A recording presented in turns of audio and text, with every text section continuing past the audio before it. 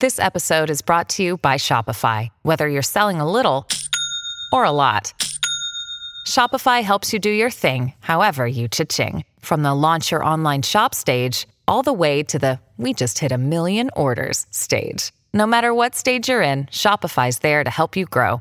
Sign up for a $1 per month trial period at shopify.com/special offer, all lowercase. That's shopify.com/special offer.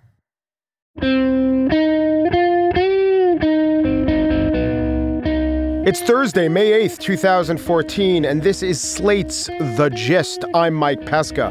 The big news of today, the old blast from the past from 1999. It's all Lewinsky, it's all Vanity Fair. And a sentiment, especially around the office here where I work with what a lot of the demographers call millennials, is, oh my God, I remember I was in 5th grade and we had to have this talk. Writing in the Washington Post, a really good article, Alexander Petrie writes, "For most millennials, the Lewinsky scandal is most memorable as that awkward moment when our 5th grade teachers had to give a baffling, halting explanation of certain facts of life." And always 5th grade, too, right? How could everyone have been exactly in 5th grade? I guess in 4th grade, you don't bring it up. And in 6th grade, everyone knows what's going on. So 5th grade is prime awkwardness time. Oh, those millennials, they always think it's all about them, right? But you know, my children's great-grandmother is 104 years old. I'm not kidding. So that means she was exactly 10 years old when she would have had to have this awkward conversation with her parents. Did the president do something wrong? Well, as you know, Warren G. Harding has a friend, and he's Secretary of the Interior, Albert Fall. Like, you have a secretary, Daddy? No. This secretary leased Navy petroleum reserves at the Teapot Dome in Wyoming without competitive bidding. He also accepted bribes. But Janie from school says I can't play tea anymore because teapots are a scandal. No. Teapot Dome is the scandal, and Janie is an idiot. Don't worry, in 6 short years, her entire family will be wiped out by what's going to be called the Great Depression. How do you know this, Daddy? I'm prescient, sweetheart. I'm also an anachronistic figure of a podcast open. Also coming up, we'll be talking about Boko Haram, the group that kidnapped all those Nigerian schoolgirls, and how that seems to have dictated U.S. foreign policy. And Yo Mike Pesca raps. We don't have to get into more detail than that. You'll hear that rap come upon you. And in the spiel, news about a certain bodily function. We all do it, but for some reason, none of the other news outlets will tackle it head on. We will hear at The Gist. I won't tell you which bodily function. It's not the most disgusting. It's a good one. We all need to do it. No shame. Okay, here's my discussion about the Nigerian schoolgirls. Boko Haram is a militant group affiliated with al-Qaeda that's been terrorizing Nigerians for about a decade. But the group's latest incursion truly sparked international outrage. Not the killing of hundreds that's been reported. That's become de rigueur in parts of Nigeria. It was the kidnapping of more than 200 young girls to sell as slave brides. Tom Rogan is a columnist for the National Review and the Telegraph, where he wrote about the West's response to Boko Haram. Thanks for joining us, Tom. Thank you for having me on, Mike. Appreciate it. Hashtag Save Our Girls. That seems to have spurred the Obama administration into action. Not too many U.S. troops, reportedly less than 40 military personnel and FBI agents will be going to Nigeria to assist in trying to rescue these girls. What's wrong with that? You know, in principle, there's nothing wrong with it. Obviously, this is a particularly terrible thing that's happened in terms of, so many young girls taken away from their families. A leader gleefully saying how he's going to sell them. I mean, it's about as bad as it can get. But the problem with, at least from my perspective, with this movement, in terms of the hashtag mentality and the, the easy calls for intervention, is that a lot of these people, the vast majority, I would say, are not actually considering the complexity of what that would involve. The area that this group are operating in, what I would like to see from the people who are calling from this is an understanding that they are willing to have American special forces put into harm's way to take significant casualties, to accept significant casualties on the part of the girls. I'd also like to see what they think follows this, because in the absence of a major commitment in terms of a strategy to deal with the group, you'll just see it happen again in the future. And in fact, the British, and you are an American with an English accent, but the British did assist in a rescue operation, and that did not go well. No, they didn't. I mean, the British Special Forces, which, I grew up in the UK, hence the accent, but British Special Forces, the SAS and the SBS, they're two primary units, very similar to, SEAL Team 6 and Delta Force. In fact, very close relationships. They had an operation in 2012 that was not successful.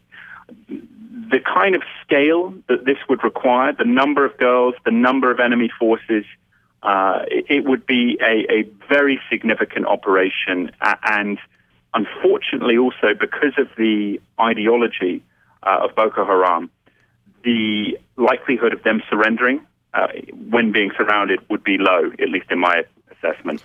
And so you would really have to fight it out. And a lot of people would die. Let's come to the brutal point. A lot of people would die. The problem with the bin Laden operation is that for people who don't have a real understanding of special forces actions, they just see an amazing action, limited casualties, and it all went perfectly. But that's not reality. And the reality is very aggressive application of violence and the understanding that you're probably going to lose a good number of people.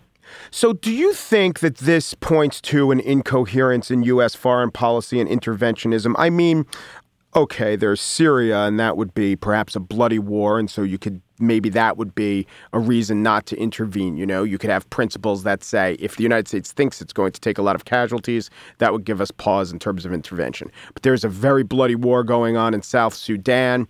We're imposing sanctions. There's dozens of Muslims being killed in Myanmar. It's not a country we're friendly with. We wouldn't be going in with the assistance of that country. So I guess you could make the case that all of these other cases argue against intervention. Nigeria doesn't have that set of circumstances. But what does it say about the coherence of American interventionist policy? I think what it says is really, here is a fantastic example in the main instance of how powerful social media has become, especially in the United States. You see the political movement. You saw, for example, Michelle Obama with the sign, bring back our girls, hashtag, the president now getting involved. This happened 3 weeks ago. The president was briefed on this. Yeah. I, by the way, have no special sources, but on April 15th or so, I read about it in the New York Times. So I've known about it for 3 weeks, and they must have too. Right. Yeah. Right, exactly. And the president was briefed on this. And again, I've been a pretty fervent critic of the president's foreign policy, but, I understand why he was hesitant in that first instance. You see, though, what has changed is Twitter. The hashtag has changed American policy and forced the administration into a response.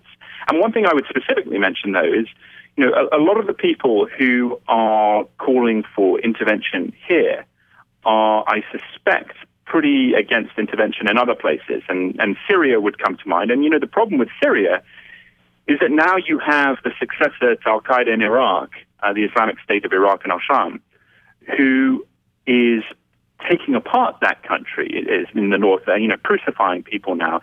So Syria, the angle there for intervention would be much more obvious in terms of U.S. strategic necessities as well as the humanitarian angle. Right. Of course, though, because of the symbolism of these girls and the political movement that's awakened, certainly on parts of the American political left, I think it's pushed the president into a change of strategy. Right. Okay. So Robert Rotberg, writing in the Christian Science Monitor, points out that Western nations can deploy satellites to pinpoint the whereabouts of the girl. They have equipment to intercept communications. They could train Nigerian forces. There are things the United States can do. I think the people arguing for intervention make the case that it's not much more than lifting a finger to do something. You've made the case that perhaps is, looking at it through rose-colored glasses. What do you think the best case scenario is with what will happen with this mission, and how likely is that best case scenario to play out?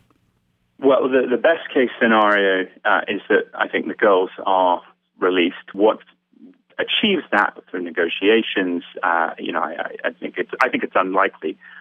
In terms of the best case for a military operation, I know that it's been talked about a lot in the UK that the British may have actually sent a special forces unit there. I mean, of course, if you have luck on your side, actually you could pull off a rescue and get the girls back. But, for me, I think if we are going to do something, then it has to be a more durable response over the longer term to really take apart this group, because they are a grotesque group. I mean, before, and this shows actually the hashtag thing, before the kidnapping, that one of their favorite things to do, and they still did it last weekend, is to go around burning people alive. They went into a school in March, locked the kids in the dormitory, set it on fire, and the kids had got out, got their throats slit.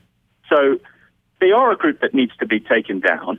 I would like, obviously to get the situation with this girl dealt with. But then, actually in my piece, I said, put some drones up there and put that pressure on them in terms of, you're not putting forces in there, but you are, taking out different formations of the group that are moving around. These are not people who you can have a cup of tea in a negotiation with. You need to kill them or capture them, and it's brutal, and that's what it is. Tom Rogan writes about foreign policy and security issues for the National Review. And for the Telegraph, he wrote, Boko Haram and Twitter, does the hashtag campaign understand what it's asking for? Thank you, Tom. Thanks, Mike.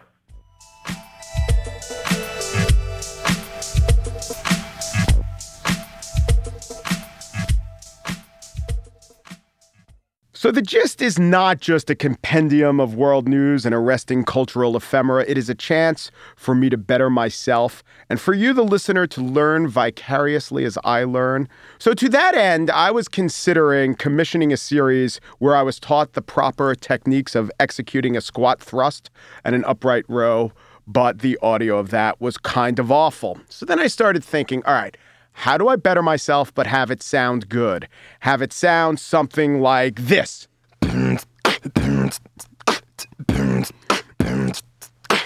This is Mark Martin. He's a beatboxer, and he's joined now by Douglas Whitick. How you doing, man? We're gonna rap according to plan. Rachel Rosenthal is here, too. Yo, that's here we go. Yo, you can listen to my flow. But by the way, you could call me Ray Rowe. All right. Now, I just want you to know, awesome. We planned none of that out. And that's because these guys are improvers, and they are going to teach me how to rap, how to flow, how to freestyle rap. It's a dream of mine. It's a dream I think that's attainable. Becoming a good dancer is also a dream of mine that's not attainable. So, Douglas. Yes. Give me a little background on who you are and what you guys do. Well, I've been doing improv comedy here in New York for 6 years, but we started a group called North Coast 5 years ago where we mix improv comedy and hip hop, and we do a lot of freestyling and beatboxing on stage. Is there a big call for that, Rachel? I'd say, yeah, right now. I mean, we've been getting like a ton of interest, and we actually just held auditions and found that there's actually a ton of comedic rappers out there. So I think the interest is definitely growing. And Mark, your beatboxing, is it based in comedy? I mean, are you a funny person who happens to beatbox? Do you have a comedy improv background? I'm actually not funny at all. Yes. My background is actually in theater. I've been traveling with a group for the past 3 years beatboxing. So you're not an improver, No. except to the extent that beatbox is inherently an improvisational art. Well, as far as improvisation, I grew up as a jazz bassist, so improvisation has always been part of my understanding, but not necessarily comedy. For me, it's an improvisational musical background. And your bassist background, how does that inform what you do? Well, actually, that's how I got into the beatboxing scene. I was tired of carrying this giant, fragile, beautiful instrument around the city. And so... And now you still do it, but that is your own I voice. am. Yes. I am the instrument. It's so fragile. But, a lot of the beatboxing is... It's the bass, so... It's the bass. Douglas, who signs up for your classes? Oh, man, the whole gamut.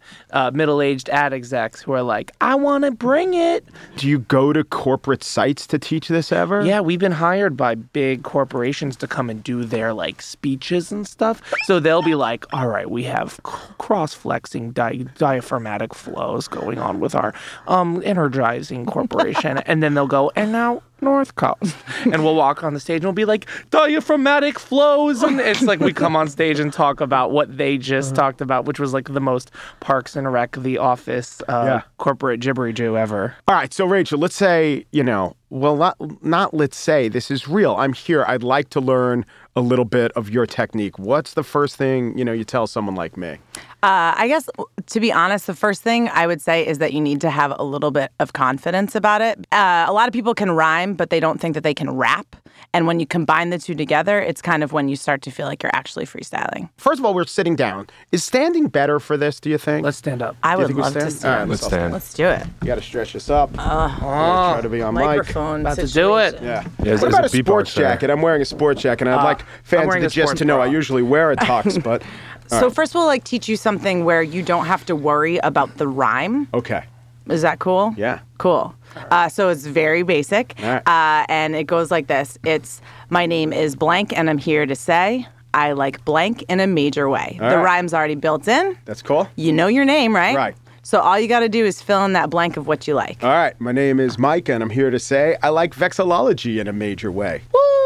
And I think our work here is done, folks. My name is Doug, and I'm here to slay, and I really like Slate in a major way. My name's Ray Rowe, and I'm here to say I like eating fruit in a major way. My name is Mark, and I'm here to say that I like cheese in a very big way. Do I go again, or do I let it end? All right, It's all about the confidence. Oh! You I nailed love it. that we're standing around this table Yeah. with button-down shirts, just getting down. You know. for That, by the video. way, slightly more complex than anything P. Diddy has ever done. Thank you. Yeah. Thank you, Okay. and you're welcome. So, you're familiar with the Beastie Boys? I know of their work. Sure. Yeah. Well, one thing that they do a lot is, as a lot of rappers do, is like they all land on the same rhyme at the same time. That is cool. In this exercise, that's what we teach. So basically, we call it the Beastie Rap, and it's a way to set yourself up for a rhyme with a little bit of context. Yeah. So we'll start with you and then go this way. Cool. I'm standing right here, and I'm wearing a shirt. When I talk to ladies, you know I'm a flirt. See what I mean? How'd you know he was? How'd you? Because the context of the rhyme is so important. So when he Yeah. said, when I talk to ladies, and I know he's going to rhyme with ert. Right. So flirt makes sense. Right. Also, I've been working with him for many years. Yeah. So what we're gonna do is we're gonna slow the beat Slow the beat down, down. and we're gonna add da da da da da da da da da. So Good we're call. standing here on the radio. Da da da da da da da da. Glad to be recording this podcast show. Da, da, da, da, da, da, da, da. I don't call you my brother, I call you my bro. Da da da da da da da da. Sometimes I rap fast, sometimes I rap slow. Whoa, Da da da da da da da da. My favorite author's name is Foucault. Da Didn't da know. da da da da da da. Les Mis was written by Victor Hugo. Da da da da da da da da. When I'm sitting at a stoplight, I just want to go. Da da da da da da da da. Yeah. So I'm standing here, you know we're having so much fun. Da da da da da da da da. The number before 2. One. Thank you. Da da da da da da da da. I get what you're saying, but I haven't thought of a thing to say after it. I guess I got caught. No off worries. guard. No worries, it's about that confidence. So we keep going on. It's the money you spend. So I like airports because of Cinnabon. Bun. Oh. Da da da da da da da da da. I'm doing all my work till the work is done. Da da da da da da da da. I rap like DMC, you rap like Run. Da da da da da da da. My favorite female actress is Olivia Munn. Da da da da da da da da. I ran the marathon, but I didn't Run. Da da da da da da da. That was my bad. Well, you clearly can rhyme. I mean, you're It's true. I have a 5-year-old. There's a lot of rhyming. a lot of rhyming involved. Yes. So you've been training for this. Yeah. Cue training sequence. Yeah. Montage. It's a montage. It's like an M. Night Shyamalan movie where I didn't even know it, but I was gearing towards this perfect execution of, all my life's tasks. Like I was keeping water around the house, and it's because aliens are allergic to water. I was rhyming with a 5-year-old so I could become the perfect rapper. Exactly. Now I get it. Cool. Okay, let me ask you about speed of thought. Is it something that can be learned? Okay, I mean, you're slowing it down, you're adding extra beats. I mean, but you're rapid fire, you're quick. Is this learned behavior? This is learned. This is a muscle. This is developing the connection between the muscle memory in your mouth, those rhymes that are associated with it, and your unconscious memory of every rhyme you've ever heard in your entire life. Do you find, what's the hardest for you, to conceive of it or to make it actually come out in a discernible way, Rachel? I think everyone has a totally different technique. Like, I'm definitely someone who sets myself up for my rhymes, whereas Doug can just flow off the top of his head and he will automatically land on a rhyme. So I think it depends on the kind of person you are. But also, there's techniques that can help you. Right. So if you're setting yourself up for something that's really impossible, you can obviously always add like, you see, or you know, right? And add those like much easier sounds to rhyme and set yourself up with those. Right. So at the end of something that's a really complex expression of your inner being, it becomes much easier if you want to abet the flow. Okay, yeah. I got you. I mean, I feel like you don't really need freestyle lessons. Like, you kind of got it. Yeah, you're kind of good at this. I'm trying to be just better than P. Diddy. That's my criteria. Rachel Rosenthal, Ray-Ro, Douglas Wydick, and our beatboxer, Mark Martin. They are the North Coast team. They perform at the People's Improv Theater. They teach classes at the Magna Theater. All right, thanks, guys. Take us out on something. The best show to date. Podcast right here at the Slate. Oh, man, it was better than my first kiss. Hanging out, talking up on the gist. Freestyling, buck wilding, group of folks. We're gonna get them Facebook posts. You guys, Mike's rhymes were oh so tight. I can't believe this is his first time on the mic. Yeah, he was good. His rhymes were oh so bold, even though he has a 5-year-old. Oh, man, that's how he rocks her. Let's bring it over to the beat. Boxer.